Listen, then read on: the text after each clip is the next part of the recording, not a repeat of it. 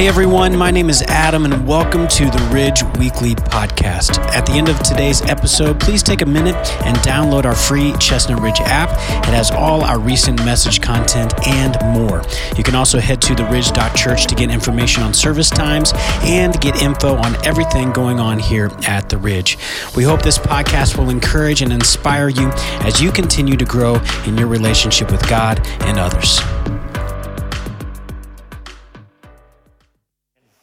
Back in 1995, I took a trip to Columbus, Ohio, and when I go to Columbus, I always take I-79 north, as you know if you've gone there, and then you jump onto 70 going west.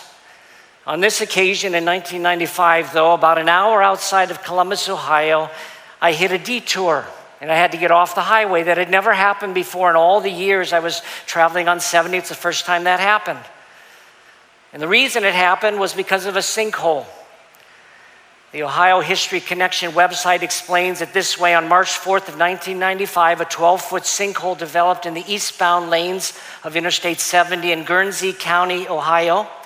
3 cars and 1 truck struck the sinkhole, but no serious injuries were reported. The Ohio Department of Transportation immediately closed the interstate. Now, in the case of this sinkhole, the reason it happened was because there was an abandoned mine underneath the road that finally collapsed. And it took about 4 months for them to fortify that area and then open up the highway again. Most of the time when we talk about a sinkhole, what happens is there's a slow wearing away, usually caused by water underneath the surface of the ground. And so the surface could look very, very solid one moment, but then all of a sudden, after an amount of time where it's been washing away, suddenly there's this big gap there, a hole there, and eventually falls. The U.S. Geographical Survey puts it this way: sinkholes are dramatic because the land usually stays intact for a period of time until the underground space just gets too big. If there's not enough support for the land above the spaces, then a sudden collapse of the land surface can occur. And here's a picture of a sinkhole that developed in California. You notice that the road went straight down. Of course, in West Virginia, we don't have sinkholes. We have what are called potholes. I believe as a nation, though, I think there's an erosion taking place. I would call it a sinkhole developing related to the foundations of our faith. There are things that I grew up believing most of my life, and our whole society, I think, believed these things were true based on what's taught in the pages of the Bible, but those things are being slowly eroded away. One truth after another is being eroded away, and things might look fine for the time being, but eventually things might collapse. Things related to what God is God really like, and what are people like, and what really does sin look like, and what is the Bible, the Word of God? Is there judgment coming? What is marriage? What is sex about? All these foundational truths are taught in the pages of the Bible, but again, I think they're being eroded away as people get away from what's taught in the pages of the Bible. Now, why does this matter? Well, we have examples in the Bible of what happens when people get away from the Bible as God's truth or the authority by which we live. A good example is the book of Judges, where we read time and time again, it says the people did what was right in their own eyes. Everybody did what was right in his own eyes, because when you stray away from what God says is true, you stop listening to God's prophets, then you end up straying away. And in the case of Israel, after many warnings, because they rejected God and they rejected God's word, he eventually rejected them. And I just have this thing in the back of my mind that maybe at some point this is going to happen to us if we continue on the track that we're on. Now, as Adam mentioned, we're beginning here a series today called Timeline. And this is going to go throughout the summer. And the timeline that we're covering is the Old Testament, basically 4,000 years of biblical history, starting with Genesis 1:3 and going to the end of Malachi. I believe that all of that happened 6,000 years ago, basically, when God, on day one of creation, said, "Let there be light." And that began this creation event that begins in Genesis 1:3. Now, in a minute, you'll see why I'm beginning with Genesis 1:3. But throughout this story, all summer long, this timeline, we're going to be looking at stories that you probably heard growing up in Sunday school, or this is an opportunity for you, if you didn't go to Sunday school, to catch up. What I want us to realize is that these stories are all connected.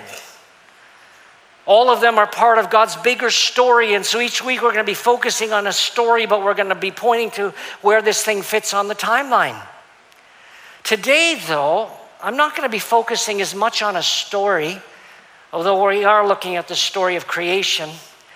I want to focus on the fact that the book of Genesis is a foundational book that doesn't just present to us the beginning of the universe as we know it, the world as we know it. It's just not just the foundation of that, but there are foundations throughout the book that apply to everything we believe. Most of the things that we believe, significant doctrines, things about life and nature and everything else, they come out of the book of Genesis. The book of Genesis answers questions like, how did we get here?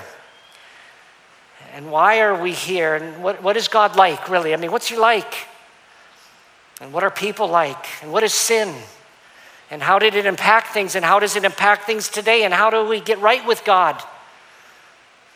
And why do we need a Savior? And will there be judgment to come? And the foundation of these truths are all found back in the book of Genesis.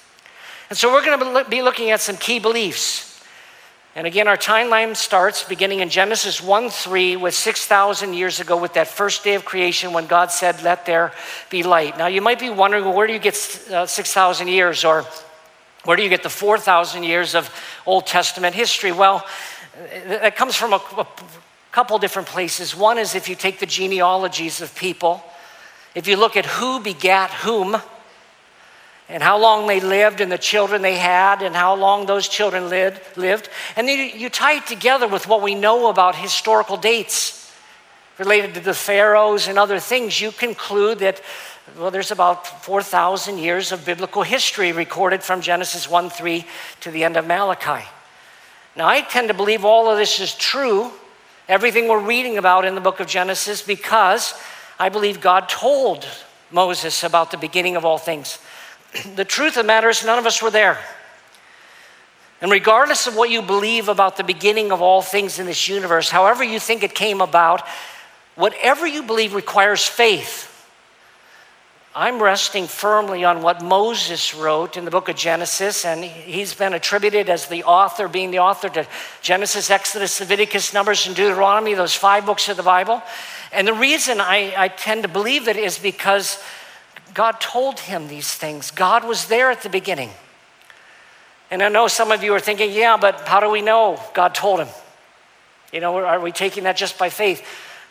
No, there were about 2 million witnesses.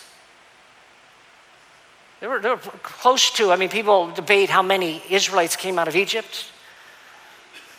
But there may have been as many as 2 million people standing around Mount Sinai when God came down on the mountain with fire.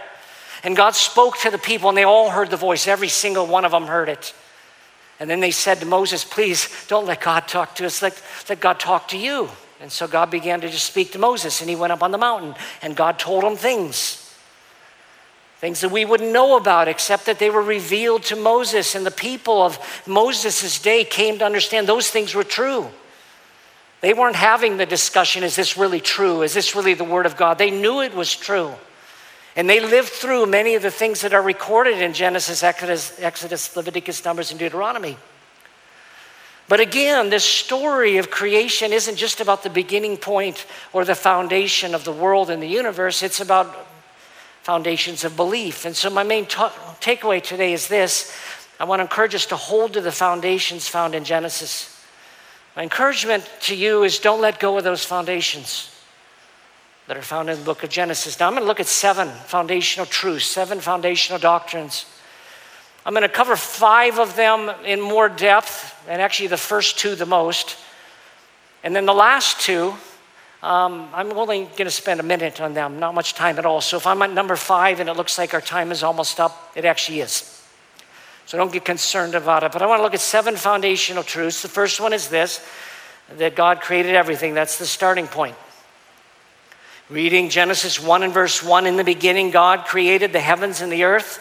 Now the earth was formless and empty. Darkness covered the surface of the watery depths, and the Spirit of God was hovering over the surface of the waters. Then God said, let there be light, and there was light. Now, verse 3 is where we begin the 7 days of creation. And this might surprise some of you, I suppose, but I believe those were literal days. Then when you get to day 1 where God said, let there be light, then at the end of that day it says there was an evening and a morning the first day. And from the Jewish mindset, the day starts the night before. And so this was a way of specifying that this isn't an age, this is a day. God created light on that first day. And then he began to unfold some other things. What I want us to realize about this, though, is that there's room for some other perspectives that Christians can have related to even like the age of the earth, although Christians disagree about it. Some Christians say, well, the earth is only 6,000, 7,000 years old, up to 10,000. But it's possible that there's a gap between verses 2 and 3 of Genesis 1, or we don't know how long Genesis 1, 1 and 2 existed before you get to then God said, let there be light. Things were formless and void. Darkness was on the face of the earth, and everything was like that as the story unfolds. And then all of a sudden you get to verse 3 and it says, then God said, let there be light. And so it's possible that there was a significant amount of time before you get to verse 3. But once you get to verse 3, I think it's very significant that we take it literally for what it says. A.P. Rostow describes the creative story in this way. He says the chapter is an accounting for the creation of the universe as man knows it, not the beginning of everything. There's some things that aren't recorded in Genesis 1. It doesn't mention, for example, when the angels were created. But once you get to Genesis 1 and verse 3, God said, let there be light. That to me is the starting of the literal days of creation where God began to form things. Now, why does all this matter? Well, it's important to realize everything didn't just appear. Dr. Warren Wiersbe writes about this opening statement. He says, no scientist or historian can improve upon in the beginning God. This simple statement refutes the atheist who says there's no God, the agnostic who claims we cannot know God, the polytheistic who worships many gods, the pantheist who says all nature is God, the materialist who claims that matter is eternal and not created, and the fatalist who teaches that there is no divine plan behind creation and history.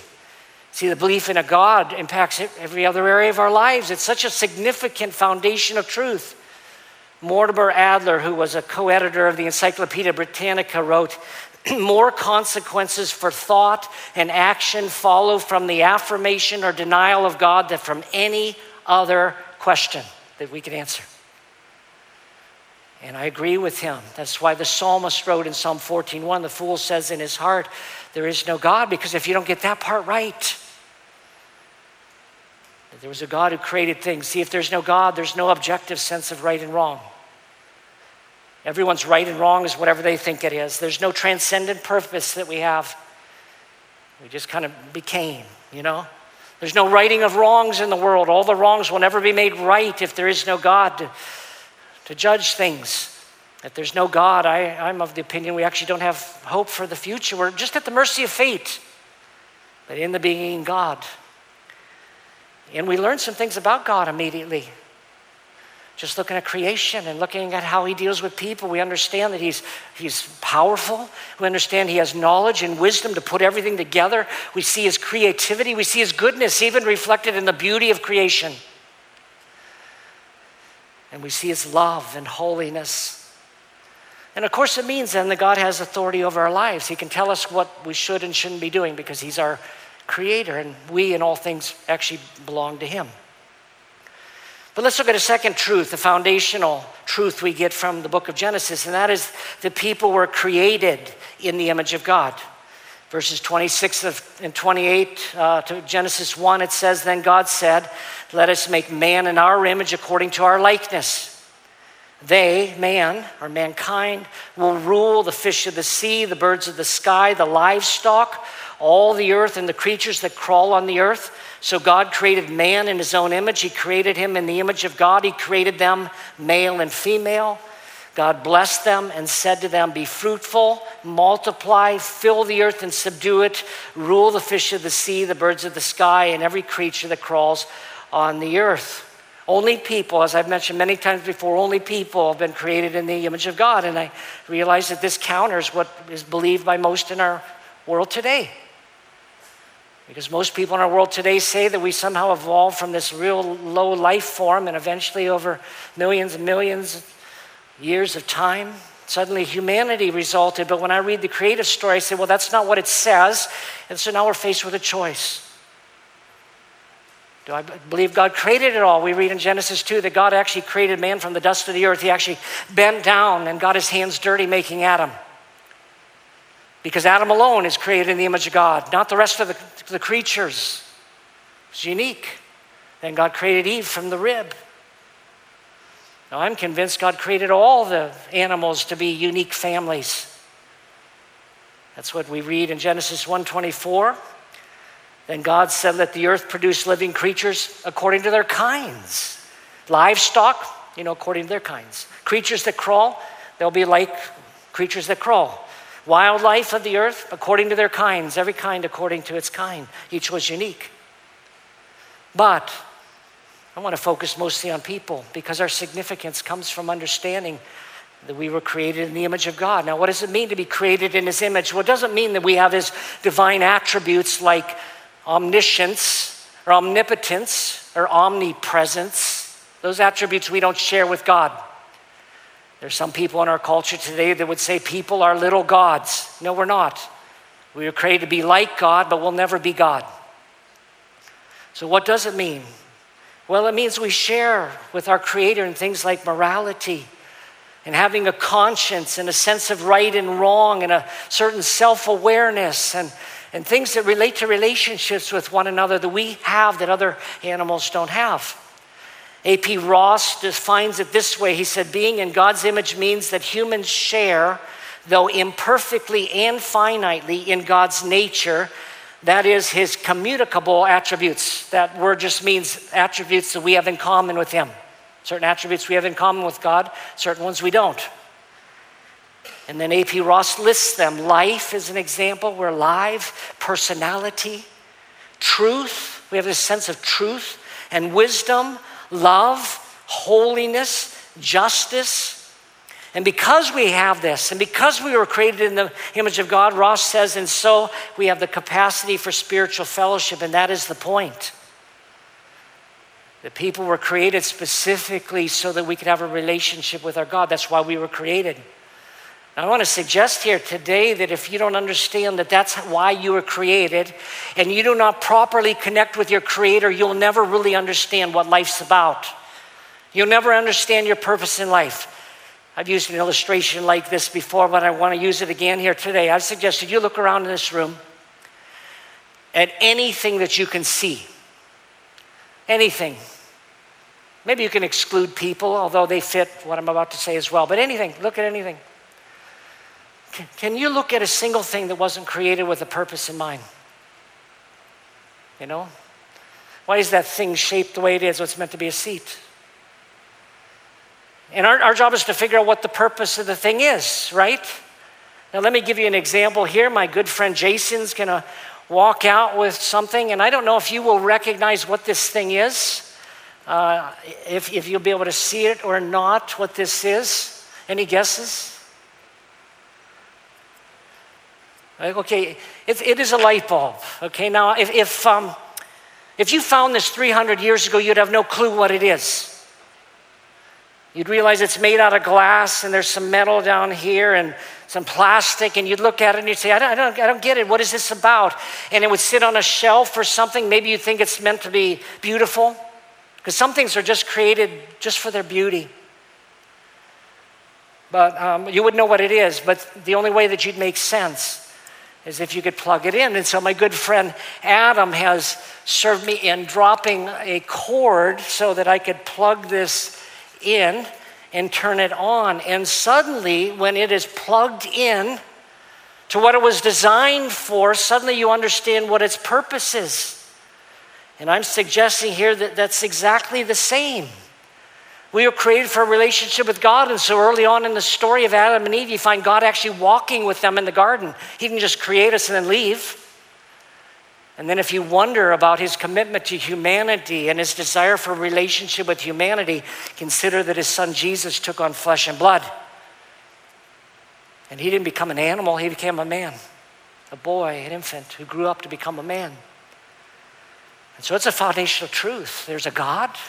He created people in his image. But a third truth, foundational belief we get here from the book of Genesis is that sin leads to death.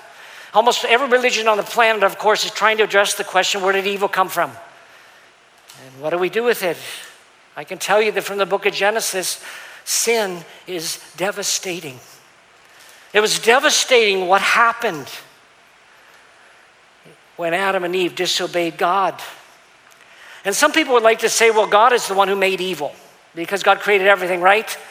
So he created evil. And then they'll go one step further and say that means God is evil. No. God didn't create evil.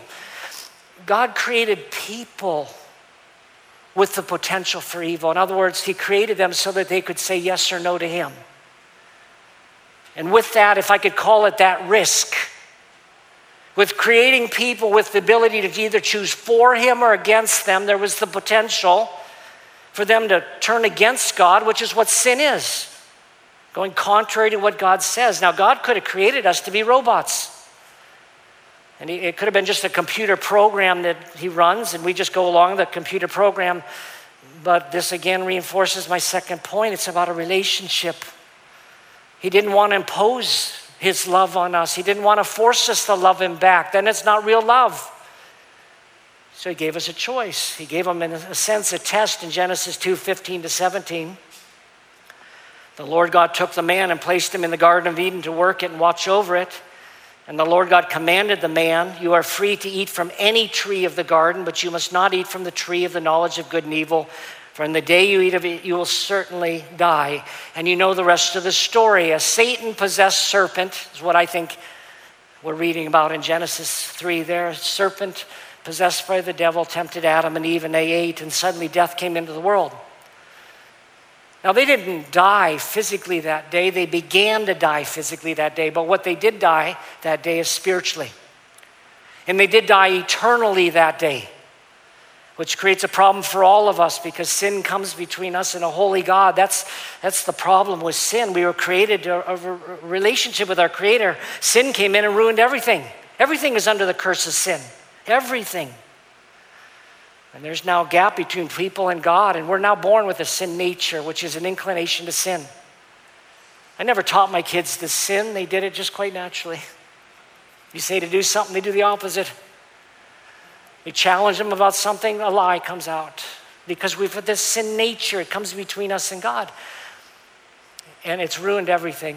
All of creation is under this curse of sin. Which brings me to my next point, though. God has provided a way to save us, and this is also found in the book of Genesis. After Adam and Eve disobeyed God, they were hiding from him. Of course, you can't hide from God, so God went looking for them, and he took the initiative. And I love the fact he took the initiative to find them.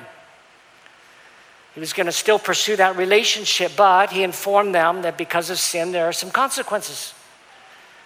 He said to Adam these words in Genesis 3:17, the ground is cursed because of you. You'll eat from it by means of painful labor all the days of your life. In other words, from now on, work will be work. And then he told Eve in Genesis 3:16, I'll intensify your labor pains. You'll bear children in anguish. Now it's going to be a pain to have kids. God went on to say, your desire will be for your husband, yet he will rule over you. Simply put, it just speaks about the fact that there's now going to be kind of conflict between the husband and the wife. But it's what Satan was told, what the serpent was told by God, that begins to give me hope. And God's words to him are very cryptic, and some of you are familiar with these words in Genesis 3:14 and 15. The Lord God said to the serpent, because you've done this, you are cursed more than any livestock and more than any wild animal. You will move on your belly and eat dust all the days of your life. Verse 15, and this is the verse, I'll put hostility between you and the woman, and between your seed and her seed. In other words, your descendants and hers. Now it's a male pronoun. He will strike your head, you will strike his heel. Now, without going into details, it's simply talking about the fact that a descendant of Eve was going to eventually come and deal the death blow to the devil. It's going to stomp the devil, that serpent, on the head. And one day the devil will be cast into the pit of hell forever and ever. But there'd be a cost involved. See, the prophecy said that the snake would bite the heel of the one stomping on it. It's a picture of the death of Jesus, a veiled reference to what he was going to do for us. And it's all the way back in the book of Genesis.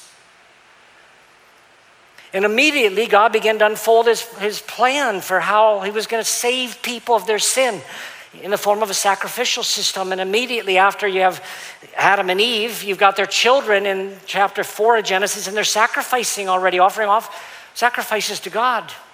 Abel offered an animal and shed its blood. And you say, where did that come from and what's it about? Well, God set up the sacrificial system so that the one offering the perfect animal that never sinned and kills it will live in place of the animal that died. We've sinned, but the animal dies so we can be forgiven. Of course, the animal is not what could save anyone. It's what it pointed to. It's pointing to Jesus, the Lamb of God who takes away the sin of the world. When Jesus began, there he was. And we get right with God when we put our trust or confidence in him. And that's also found in Genesis. Abraham was 75 years old. And in Genesis 15, God appeared to him and said, you're going to have some descendants, which for Abraham, this was news. He was beyond the age of having children. His wife was unable to have children. He was 75. But we read in Genesis 15, 5 and 6, the Lord took him outside and said, look at the sky, count the stars if you're able to count them. Then he said to him, your offspring will be that numerous. Abraham believed the Lord, and he credited it to him as righteousness. I've mentioned before that the word credited is an accounting term. It means to deposit to the account of. No one will get to heaven unless God declares them righteous. Unless God deposits to your account, your overdrafted checking account perhaps, a deposit that alleviates the debt, solves the problem. Abraham believed God, and God credited him as being righteous on the basis of that faith. And that's the way it is for us as well. Most famous verse in the Bible. God so loved the world, he gave his only son. Whoever believes in him will not perish but have eternal life. Whoever makes Jesus Christ the object of their trust.